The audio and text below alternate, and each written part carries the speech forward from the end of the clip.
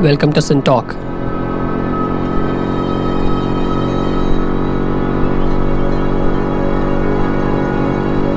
The Sin Talkers around the table today discuss the architecture of life. We'll think about the nature, definitive characteristics, and the architecture of biological life. The concepts are likely to be from molecular biology, philosophy, artificial intelligence, and many other areas. We'll try to understand if there's a sharp distinction between life and non-life. Where does vitalism enter life? And what is the chemical basis for a lot of what we see around ourselves? How and why does life emerge out of non-life? And what is the likely future of life from a variety of dimensions?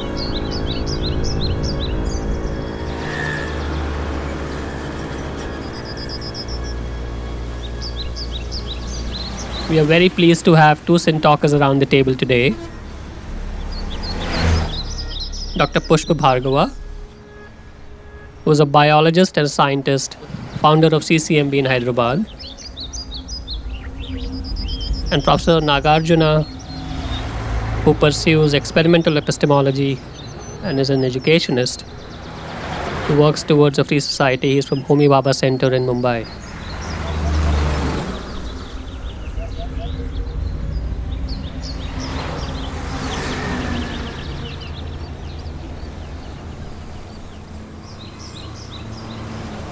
Thank you so much to both of you for making it today.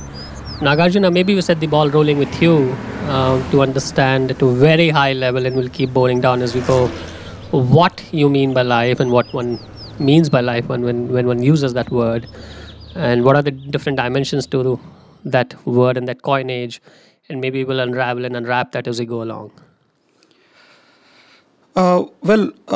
The attempt is not to make or define life. Yes. As both philosophically as well as the way how science approaches to this problem. Mm-hmm. We try to understand the conditions under which life begins to exhibit itself. Okay. So from that point of view, I think we've been characterizing life with a lot of features. You have some textbook features that everybody knows, like growth, reproduction, metabolism, and evolution. Right. And these are, and irritability and things like that, which are common part of the textbook definition of characteristic features of life. Okay. But I think as people began to work lately, I think people are getting better clues about how to, for example, understand the conditions that made life possible. What are those conditions? First of all, some of the characteristics. I mean, it's not that one character. Of course. There are a cluster of them. And not too many of them, but a few of them. Sure. So, one of them that's a very important character is that it exhibits a self-organization. Okay. That is, the components that the macromolecules that you have exhibit self-organization. Mm-hmm. And first of all, we have to understand that it's a physical state. So life is a physical state. It's a physical state. Okay. I mean, that's the way how we like to put it. First, in the sense that the state is an important point here. Mm-hmm. What do you mean by that? I mean, a very simple example could be like, we have water, for example. Yes. Okay. Liquid is a state of water. Yes. So it is in that sense. Yes. That, there is matter everywhere, right? But then the same matter, exhibits a particular state. States. So it's like that. It's like it is in that sense that. So that's why I said, the state is an important. That's interesting. Maybe we'll get back to that. Dr. Bhargava, what do you have to say to that? And Life can be defined by three parameters. Okay. One is replication, second is metabolism, and the third is transduction of energy, ability to convert one form of energy Into another. into another form. Yeah. Right. So these are the three basic characteristics Yep. of life. Yep. Now, all living systems can actually be described in terms of four parameters. Okay. The first is what are they made of? So the chemistry of it. The chemistry of the living system. Okay. What is it made of? And we know that even the simplest living systems have several thousand chemicals. Right. So if you exclude virus, because virus is Somewhere in non-living, the boundary. that's on the boundary. Yeah. It's non-living when it is outside, it's living when it It is needs a host. inside, and it needs a host. Yes. So you can count the chemicals in the host as well, Correct. necessary for viral Correct. replication. So one is the chemistry, which is very complex. The second is biochemistry. Let me amplify this. If you take a simple bacterium, Escherichia coli, Yeah. it has several thousand carbon-containing compounds. So you Right. can say several thousand chemicals, Right. organic chemicals. But they are all made from one single organic chemical that it can use. That's glucose. Right. So glucose goes through a whole lot of reactions Right. to eventually get converted into these several thousand chemicals. So that is the biochemistry of the system. Third is the structure, as to what does the system look like at all levels of resolution. Resolution at the level of the naked eye, resolution at the level of scanning microscope, So when you say structure, you mean the pure morphology of it, just the, the morphology appearance. at all levels. At all levels, right. At including all the- dimensions. Yeah. Including the molecular level. Right. Right. So, structure and lastly, function. And what is it that the system can do? right. So, you have a hierarchy that for biochemistry, you need chemistry. For structure, you need biochemistry and chemistry. Correct. And to understand function, you need structure, biochemistry, and chemistry. Right. So, all functions, which are obviously the most important right. attributes of life, Right. are a consequence of unique chemistry, Right. unique biochemistry, Right. and unique structure. And the challenge today, as far as research is concerned, is really understanding function. Right. If you look at what was being done in the from the beginning of the 20th century to about 1950, the first 50 years of the last century, scientists were busy understanding the chemistry of living systems. Right. And lots of Nobel Prizes went for those who discovered constituents Sure. of life Sure. and how they are made. Then we had biochemistry of the system. People began to try to understand how are all these chemicals made. That's where the emphasis was till, let's say, 1970s. And by 1970s, these metabolic charts, as we call them, were essentially complete. Right. Chances that you will discover new reactions going on in living systems became exponentially decreasing. Okay. Then the emphasis started Move to structure. on structure. Right. And today there is still excitement in structure. Okay. We don't understand all aspects of structure of living systems.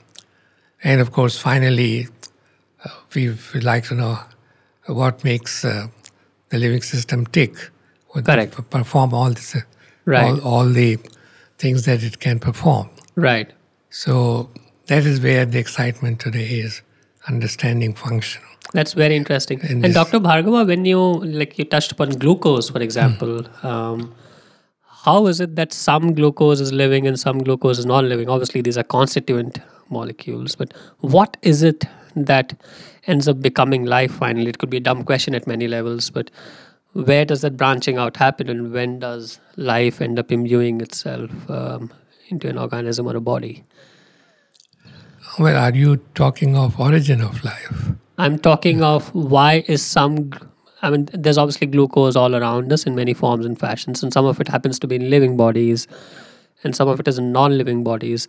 Does it have to do with glucose per se, or it just has to do with... No. See, glucose is a key molecule. You don't have to give the system glucose. Right. For example, we don't eat glucose, but we eat starch. That's right. And starch can be converted into glucose. Right. When we drink milk, there's no glucose there, but there's lactose there. Right. Milk sugar.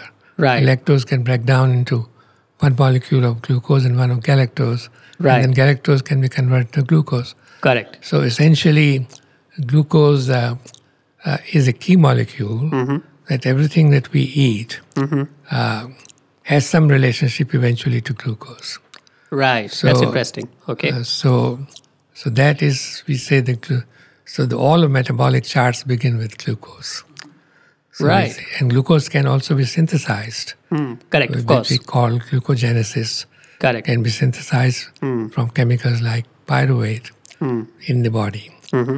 So, but that's the key chemical from where everything emanates.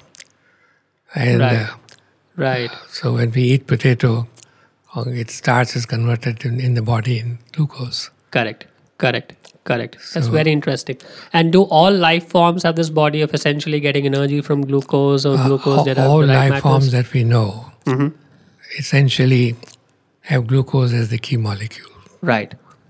So Now, whether it's aerobic, anaerobic, it doesn't matter. that doesn't matter. Right. That's very interesting. It doesn't matter.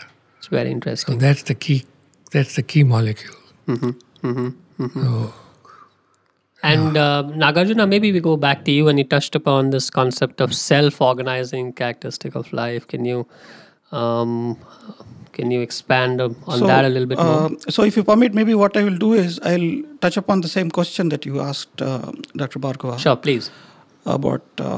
The glucose is a wonderful starting point. Yes. To actually understand this whole thing. Please, in the sense that, and you also asked this question, an interesting question about, well, you have glucose outside life as well as inside Yes. life. So what is Yes. the difference? Yes. I think the way how biochemists understand the thing is that it's part of a bigger metabolic chain. Okay. Okay, being in that network Right. of the thing, so there are hexoses, there are 6 carbon compounds like glucose. Right. But there are also 3, 4, 5, 6, 7. I mean, we have all of them in plenty. Right. But Right. then they all form a kind of a assembly, a chemical assembly, or kind of an orchestra rather than. Assembly is not a very small word to use. Got it. It's like it's a metabolic, it's a very dynamic play of interactions. Sure, I think some of them have used the term of it's like a cycles and hypercycles of such metabolic things. That is when so being part of that bigger cycles and networks distinguishes the glucose from the one that you have outside life and the inside life. See, and that applies, of course, right. not just to the glucose, but also to the other biomolecules that you have. Right. Whether it is a bigger thing like a protein or an amino acid or a nucleotide or whatever. Right. The being in that game, being in that... some kind of a complex system where... Yeah, it's a dynamic, reactions which are interrelated. Okay. The word organic actually has come from that, but in the absence of a better word, we can just say that, it's a kind of an organic dynamism that you see here. Right. And that sort of right. makes out the point there. Right. But where and how does it get its self-organizing character that you spoke about? See, the question is that, self-organization you see in both physical as well as living state. Okay. A lot of self-organizing properties can One of the early self-organization things that people have looked at, for example, if you just drop some molecules which are both hydrophobic as well as hydrophilic, Right. like phospholipids, for example, Right.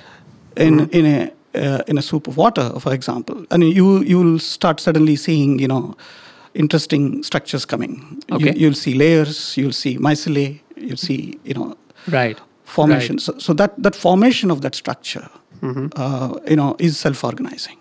Or you leave a strand of DNA, and then you would find the affinities, between the two strands. Right.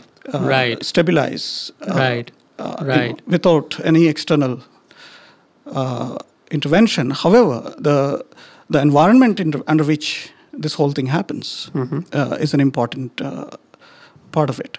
So one important thing that I may want to emphasize about the interesting living state is that, first of all, we need to look at the environment in which living state gets realized in water.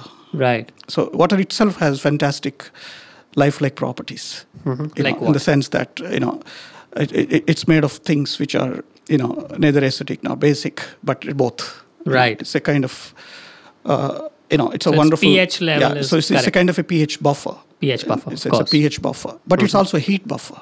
Right.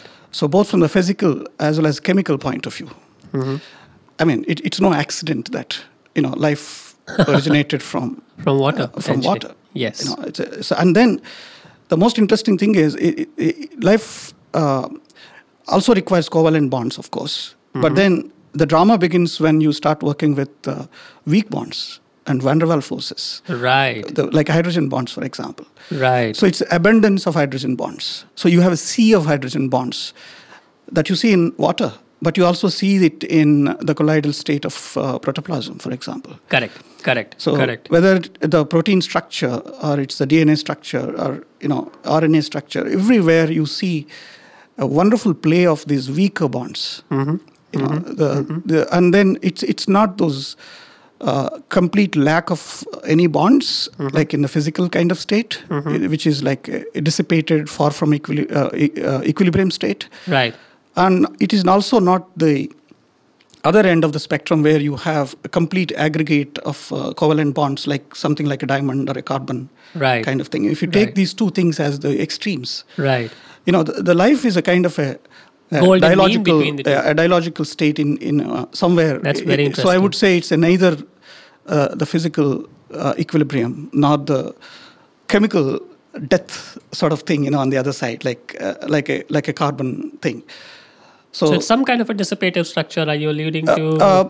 Well, essentially, Gregorian? the point, of course, is that you see the system, of course, requires energy from outside. As Prigogine actually called it as a far from equilibrium state. Correct.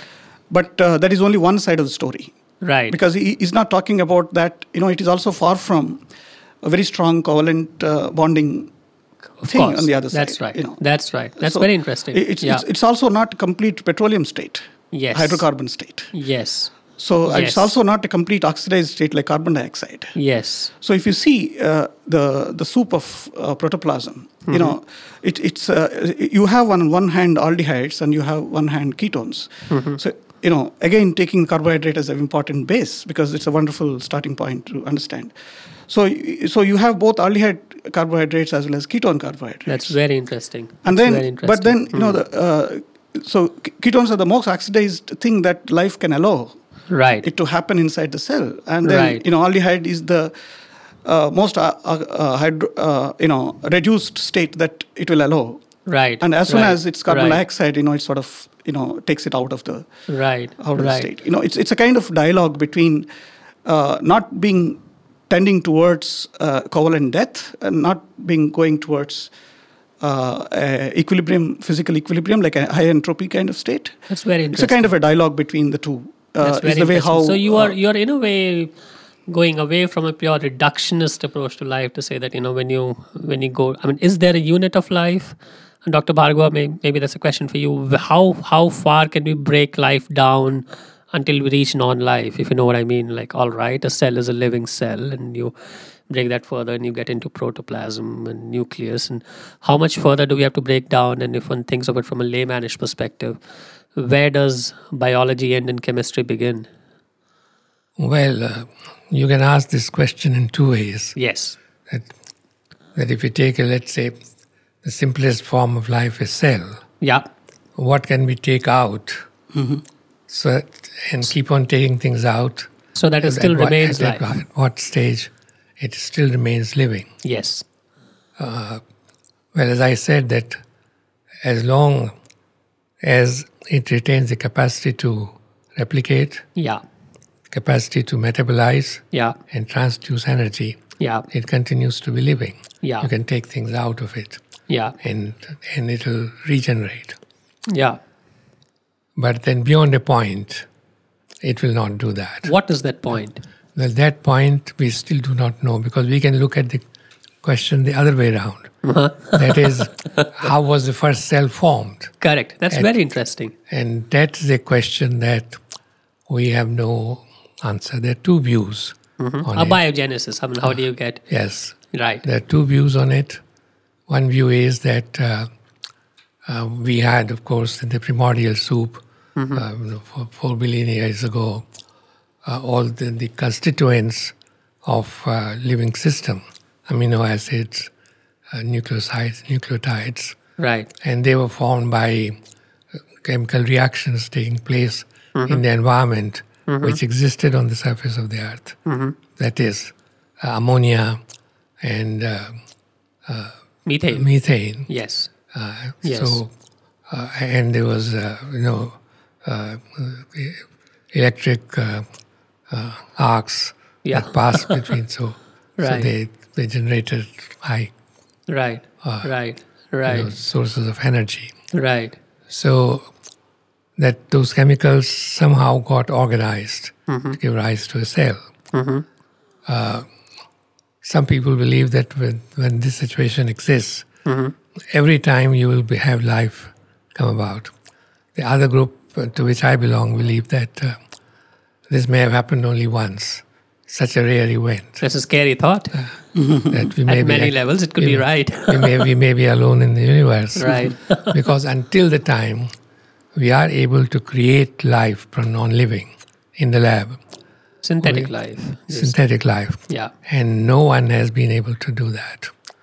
In Is it fact, possible? I mean, one is... Well, You seem to belong in the camp which The- feel I- that it's not. I believe that this was an accident, what we call a singularity, Singularity. that happened just once. Yeah. And the chances of its happening the second time... What's the basis for that belief? Well, the basis is that we have not been able to produce any, living system from non-living components. Right. So Has that people have- attempt been aborted? There were a lot of attempts. For example, take mitochondria, Mitochondria. which is a structure, Yes. and it's a phase-separated structure. Yeah. In the sense that within Yeah. the mitochondria there's a membrane and there's fluid flow. Correct. So all the self-assembly that Nagarjuna talked spoke about, Yeah. they're all non-phase separated. What does So that mean? What that means is that there's no fluid flowing through it. For example, Yes. you take Of course. ribosomes, Of course. which are a complex structure consisting of large number of proteins and several types of RNA. And all these proteins are distinct molecules. Now, they're all made in the cell, but Yeah. they all come together to Right. give rise to a ribosome. Now, ribosome is you can call it in some ways a chemical complex. There's nothing flowing in through it. Right. So all the right. self-assemblies we see in living systems are non-phase separated. That's very interesting. But the cell is a phase-separated That's structure. very interesting. Because all these structures, there is a liquid flow between them. So until the time we are able to assemble a phase-separated structure in the laboratory, we cannot rule out the possibility that we are alone. That this happened once and we don't know how it happened. Right. Could be that the probability is so low that even though we have such a large variety of objects in the sky, Yeah. planets Yeah. like Earth, Yeah. a large number have been identified. Yeah. That maybe that the probability is so low that life may not have emerged anywhere else. Yeah. I mean, of course, the universe is not infinite if one takes a certain view, but Yeah. you say that the probability is infinitesimal. It's probably too low to be found So- anywhere else. Right. So that's the constraint we have. Right. And do you think of this entirely probabilistically, or is some unit of life somewhere actually making a choice if one thinks of it from a behavioral chemistry standpoint? Well, Fred Hoyle, the famous astronomer, Yeah. actually believed that life has been seeded here. Yeah, of course. Panspermia coming from outside. in some form. Panspermia. Yeah. So the question is, it still remains. It's a hypothesis, of course. It No, continues but to be. if it's been seeded here, from where the seed came, Yeah. if the seed came, how did life originate there? Yeah. So we are only pushing the question Yes. by saying that life was seeded here. Right. So right. the- Right. The question is, how did it originate there? Right. So until we are able to create in the lab a synthetic phase-separated structure like mitochondria or a nucleus or a cell, we cannot say that life exists elsewhere. And as well. how reversible or irreversible is this process, Dr. Bhargava, of life emerging out of non-life? Is it possible for all of it to evolve into non-life all over again, or is it just No, some kind of see, a progressive? As I said that if And when one asks that question, it is in a somewhat non-anthropocentric sense. I mean, is it possible for this chemical soup to come into life and then this go is back to that hydrocarbon state? Well, this that is at the some point- whole question, that is it possible for a group of chemicals Yeah. of which living systems are made Yeah. to come together Yeah. and give rise to a structure Yeah. or being or organism Yeah. that has these properties of replication, of metabolism, Correct. and of energy transduction. Yes. So far we have not been able to do that. So that's why I believe that until we are able to do that, we cannot rule out the possibility that we are alone. Yeah. And this happened by an accident Right. or a probability which is so low Yeah. that it's like a game of bridge. Yeah. Cards. The number of combinations is mind-bogglingly number- high. Yes. The chances that you will have the same deal Again. again Yes. anywhere, And there's just 52 cards. just 52 cards. Of course. That- That's very interesting. That's very interesting. And how, I mean, you touched upon virus a while ago. What is virus? I mean, how can it be living and non-living at the same time? Well, virus or in different is environments, maybe too. Virus is an interesting example of self-assembly. It is non-living when it is outside of the cell. It's a chemical. It's a chemical. Yeah. You can call it a nuclear protein. It's a chemical. You can crystallize Doesn't it. the clue lie there? Doesn't the clue to the synthetic life that we were talking about of creating life out of non-life? Is it more? No, because it's not a phase-separated structure. It's not. Yes. You can assemble a virus Yes. from its components Yeah. in the test tube. That's not a problem. Yeah. Yeah. So it's not a phase-separated structure. Yeah. Once it gets inside a cell, Yeah.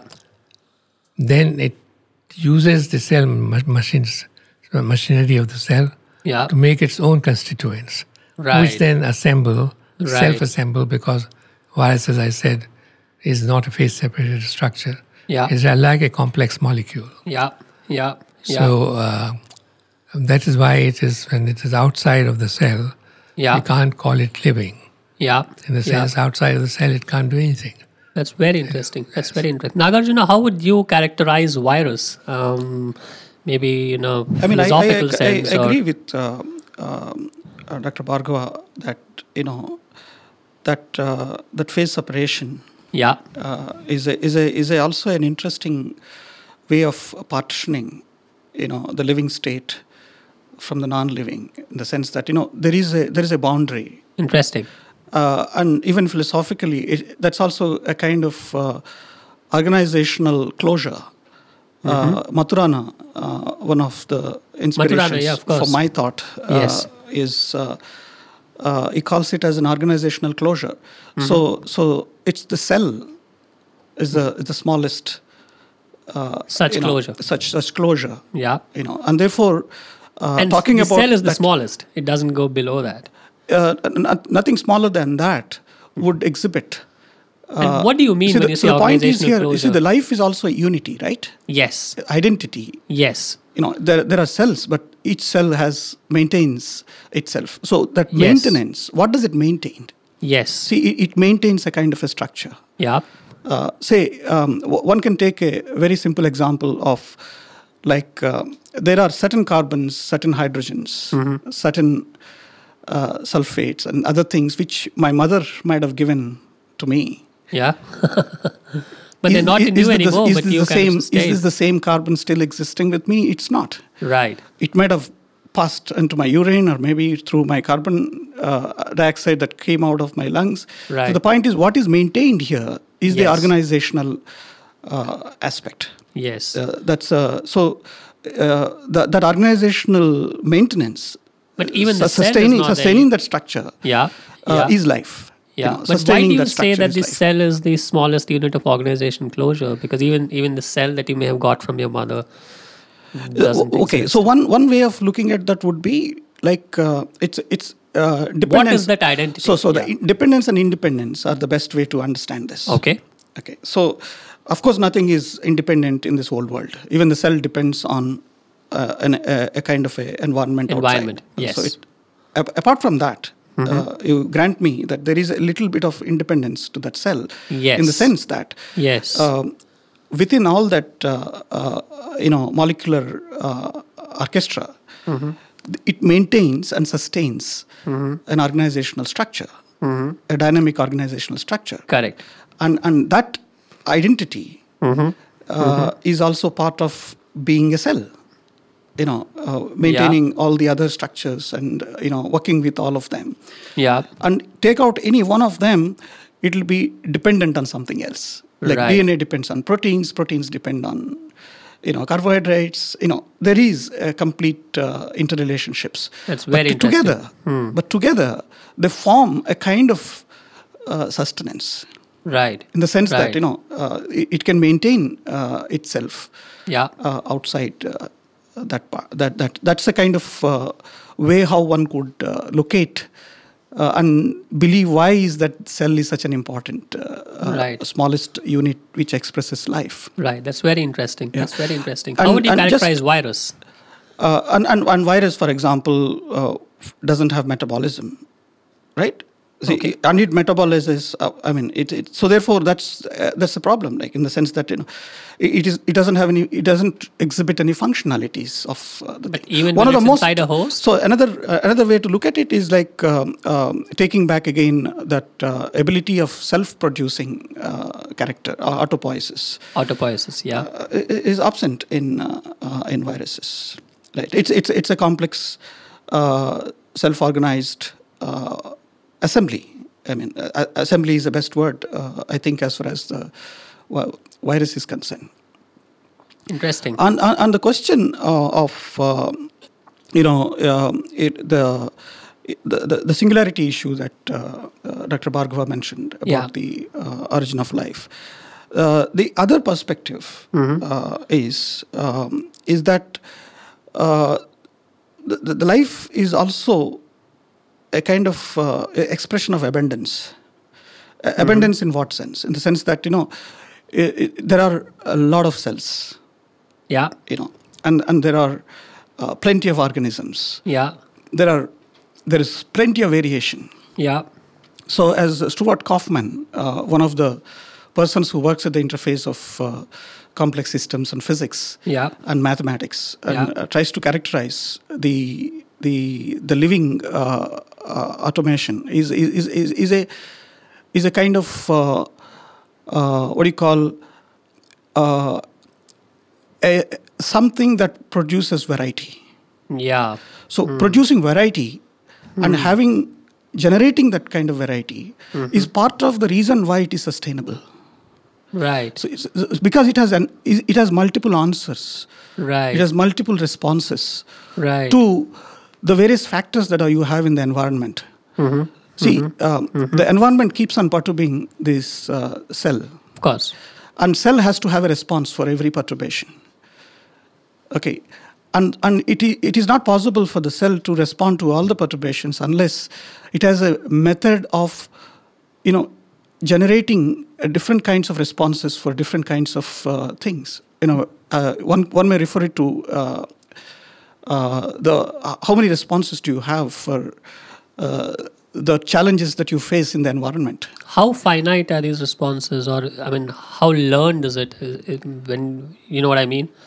Well, the perspective, the Darwinian perspective, is that variation generation is inherent within the system, and that itself is making it sustainable to discover. Whether you look at DNA sequence, for example, that's very interesting. Though it's just the language may have only 4 syllables, but then it can produce enormous amount of variety. And that variation can produce enormous amount of proteins, and so that the variation producing that's very interesting, Dr. Bhargava. How would you come in on this, and we touched upon this concept of expression of abundance and variety in some form. How finite or infinite is it, and why do we have the number of life forms we have, and why isn't it infinite? And in the super long run, is it likely to end up becoming a massively heterogeneous number of life forms, or how do you characterize and think of that? Well, I think the answer to your question lies in Darwinian evolution. Okay. After the first cell was formed, we don't know when, roughly between 3.5 and 4 billion years ago. Yeah. The transition from the chemical world to the biological state took place. Yeah. The cell obviously is a mixture of large number of constituents. Yes. And built in that system is the ability to undergo a change. The genetic material, whether it was RNA to begin with or DNA, there's a mutation that can take place, a random change. This is a fundamental property of any such system, any living system, any complex system, that something can go wrong at some time. And when you say random change, you truly mean random change. It just a pure accident. Means random change. Yes. It's just like a machine. Yeah. That you can have the best of machines, but someday something will go wrong and you cannot predict it. Yes. Yes. And you have, of course, repair mechanisms. Errors, not mistakes. Yeah. There are errors. Yes. Yeah. So repair is a very key word. And it is these unintended errors that lead to a change.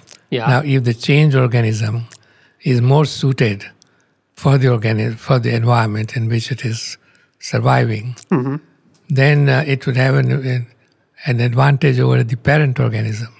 Correct. And therefore, the changed organism will slowly replace the parent organism. Yeah. Or both of them will continue to live together. That's very interesting.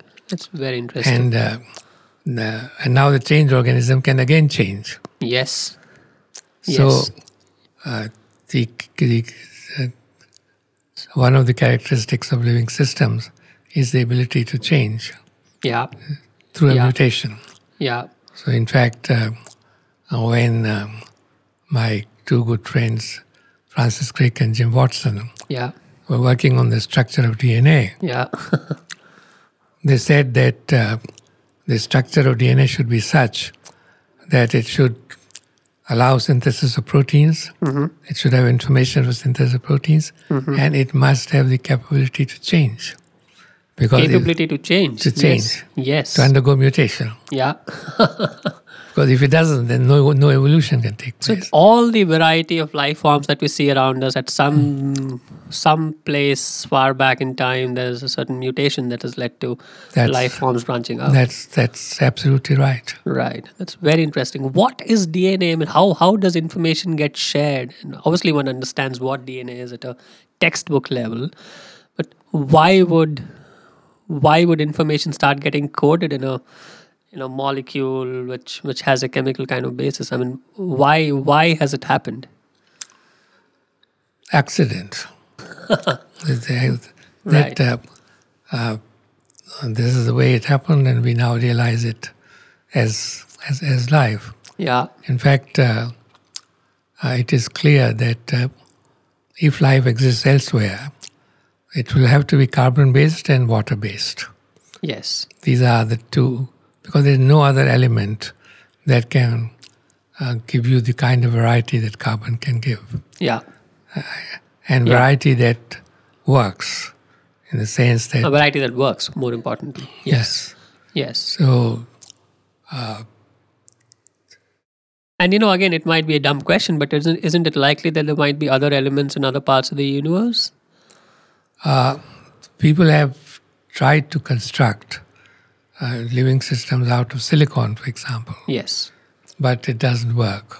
Right. No, you need to have something which can give you as much variation as carbon can, Carbon can. and carry out reactions at 37 degrees and normal pressure.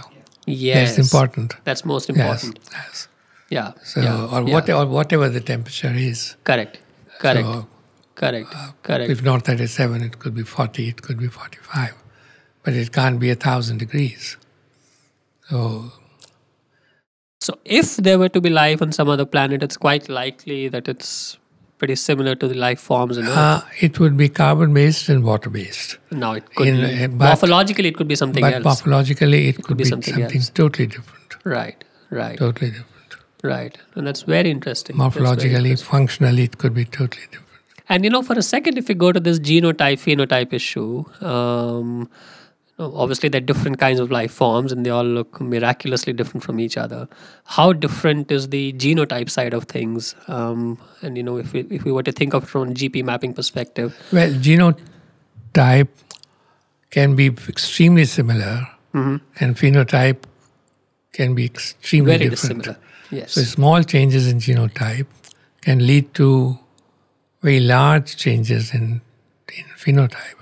Right. For example, we share 99% of our genes with chimpanzee, Yeah. but the differences are Enormous. enormous. Yes. Even between two individuals, the sharing of genes is Or 99.9%. dogs for that matter, they all look so different and all breeds are just slightly different from each other. Extremely slightly different. Yes. Yes. So, small changes in genotype can lead to very substantial changes in phenotype. Is the number of genotypes kind of finite across the very, very large number of phenotypes that we see around us? And there can be infinite variation in genotypes. So obviously, as of now, as at any given time, there would be finite Yeah. on the. Correct. For example, today the number of species Yeah.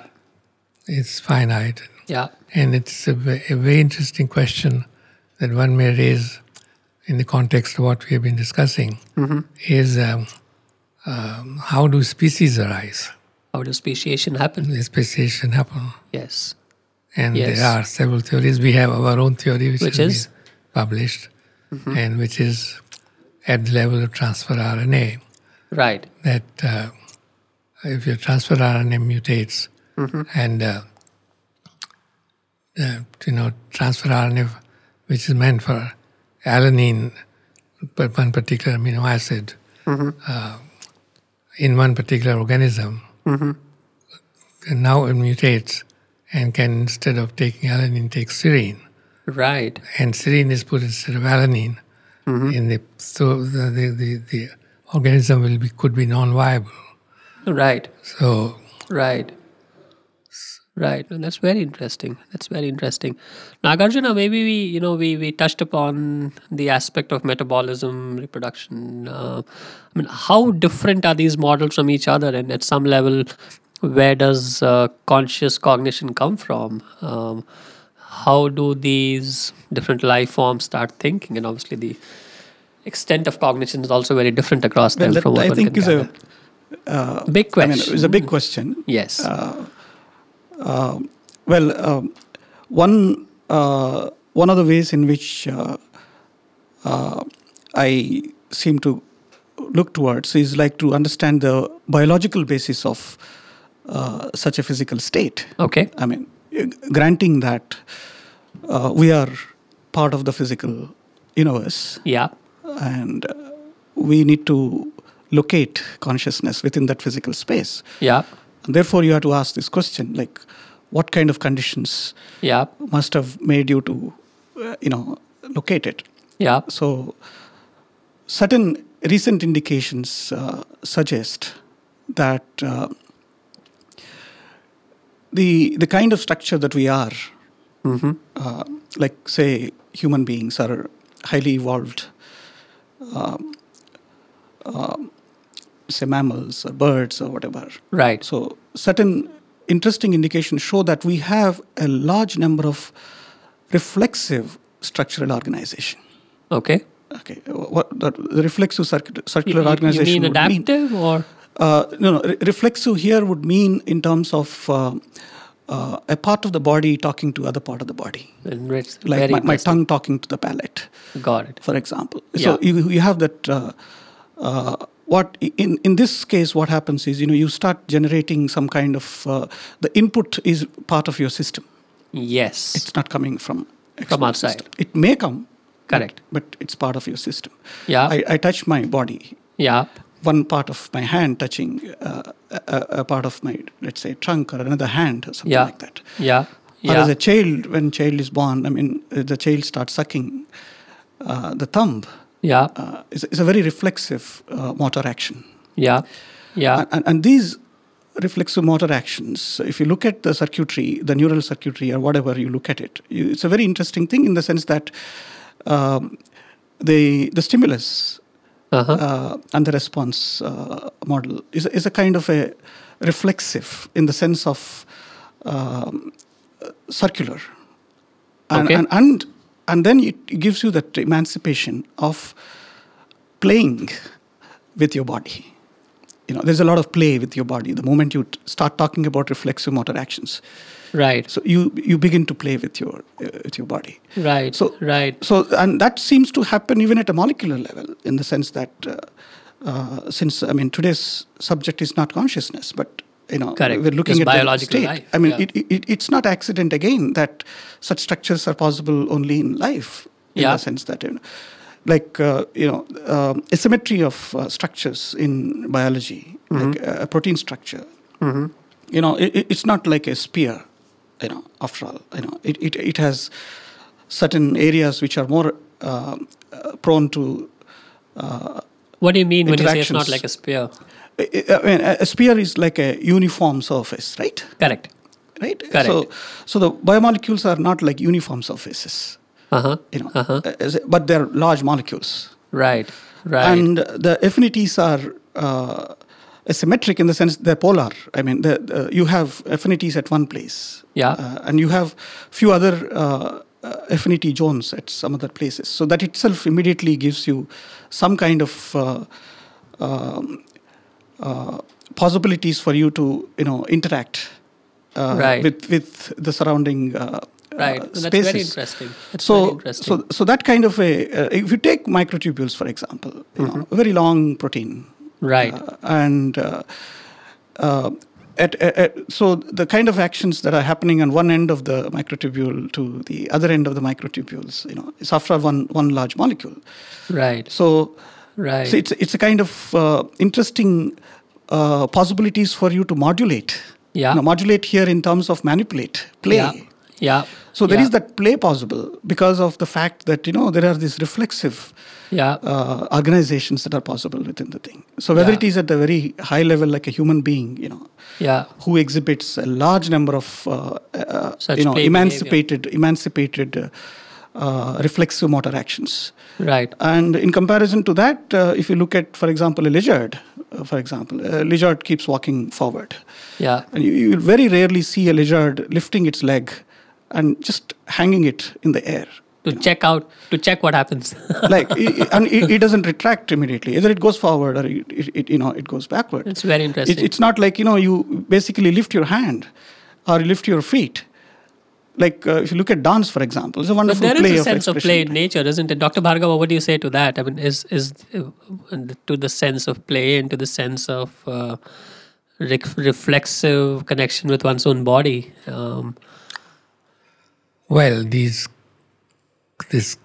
question actually pertains to what you talked about earlier, consciousness. Cognition. Yeah. And how does that conscious arise? Cognition is a component of consciousness. Yes.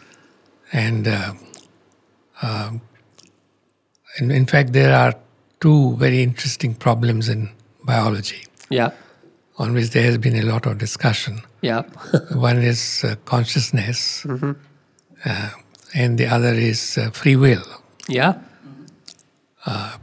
They were sort of the two major unanswered questions in biology Yes. for a long time. But there are two books. One is by Francis Crick Yeah. called The Astonishing Hypothesis, Yeah. Theory of Consciousness. Yeah. And there's another by Max Delbruck. Yeah. Both are Nobel Prize winners. Yeah. On Yeah. mind from matter. Mind from matter. And they talk about give a very plausible theory of both free will and consciousness. So I think they are no longer mysteries that we used to. So what think. is free will to you as a biologist, or what is free will? Well, free will is my feeling that when I raise my hand, that It goes up. it goes up, and I. You are the decided cause. Yeah. that I'm the one who asked. They had to go up. But the perhaps the answer is that I had no other choice at that time. Correct. That this was a consequence of events that had happened It's all earlier, predetermined. and it was But the fact that I feel that I've done this gives me an evolutionary advantage. Although It may not be the truth, but you feel that way. I feel that way because it does give me some benefit Yeah. in terms of future functioning. Yeah. Yeah. So It's very interesting.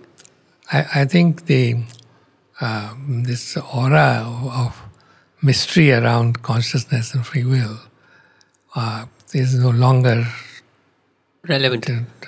tenable. So, which means that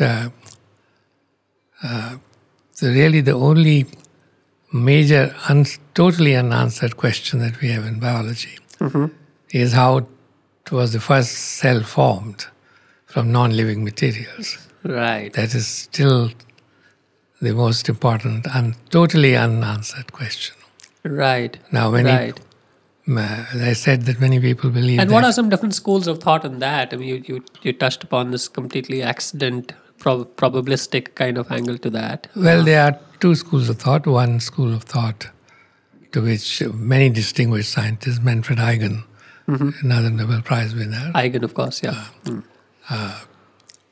that they believe that this will happen every time.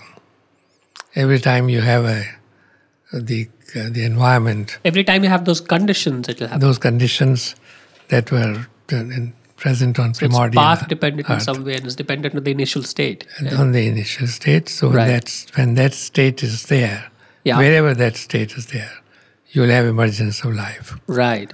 Okay. But as I said earlier, that if that is true, then we should be able to create life from non-living material Correct. because we know what were the conditions prevailing at that time Yeah. on our planet. Yeah.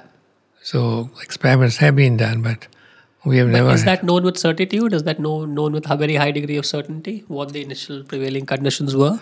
I think with fairly high degree of.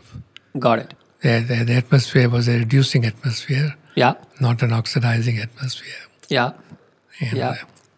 And the fact that that kind of an atmosphere, by passing electric discharge, Yeah.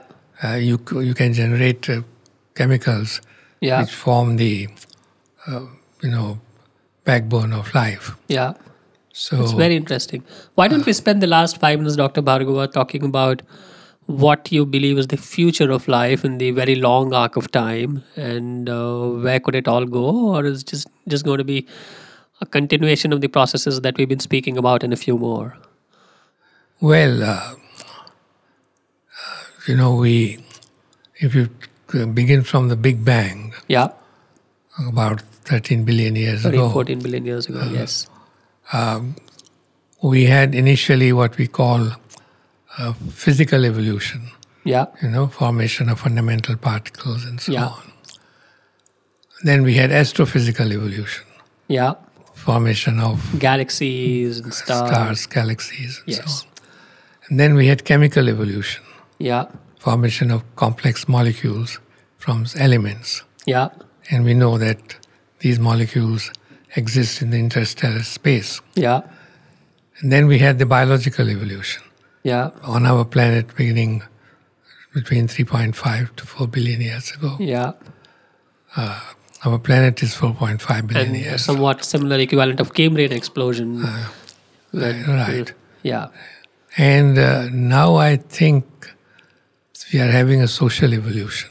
Yeah. So in the foreseeable future, Uh-huh. biological evolution will of course go on. Yes.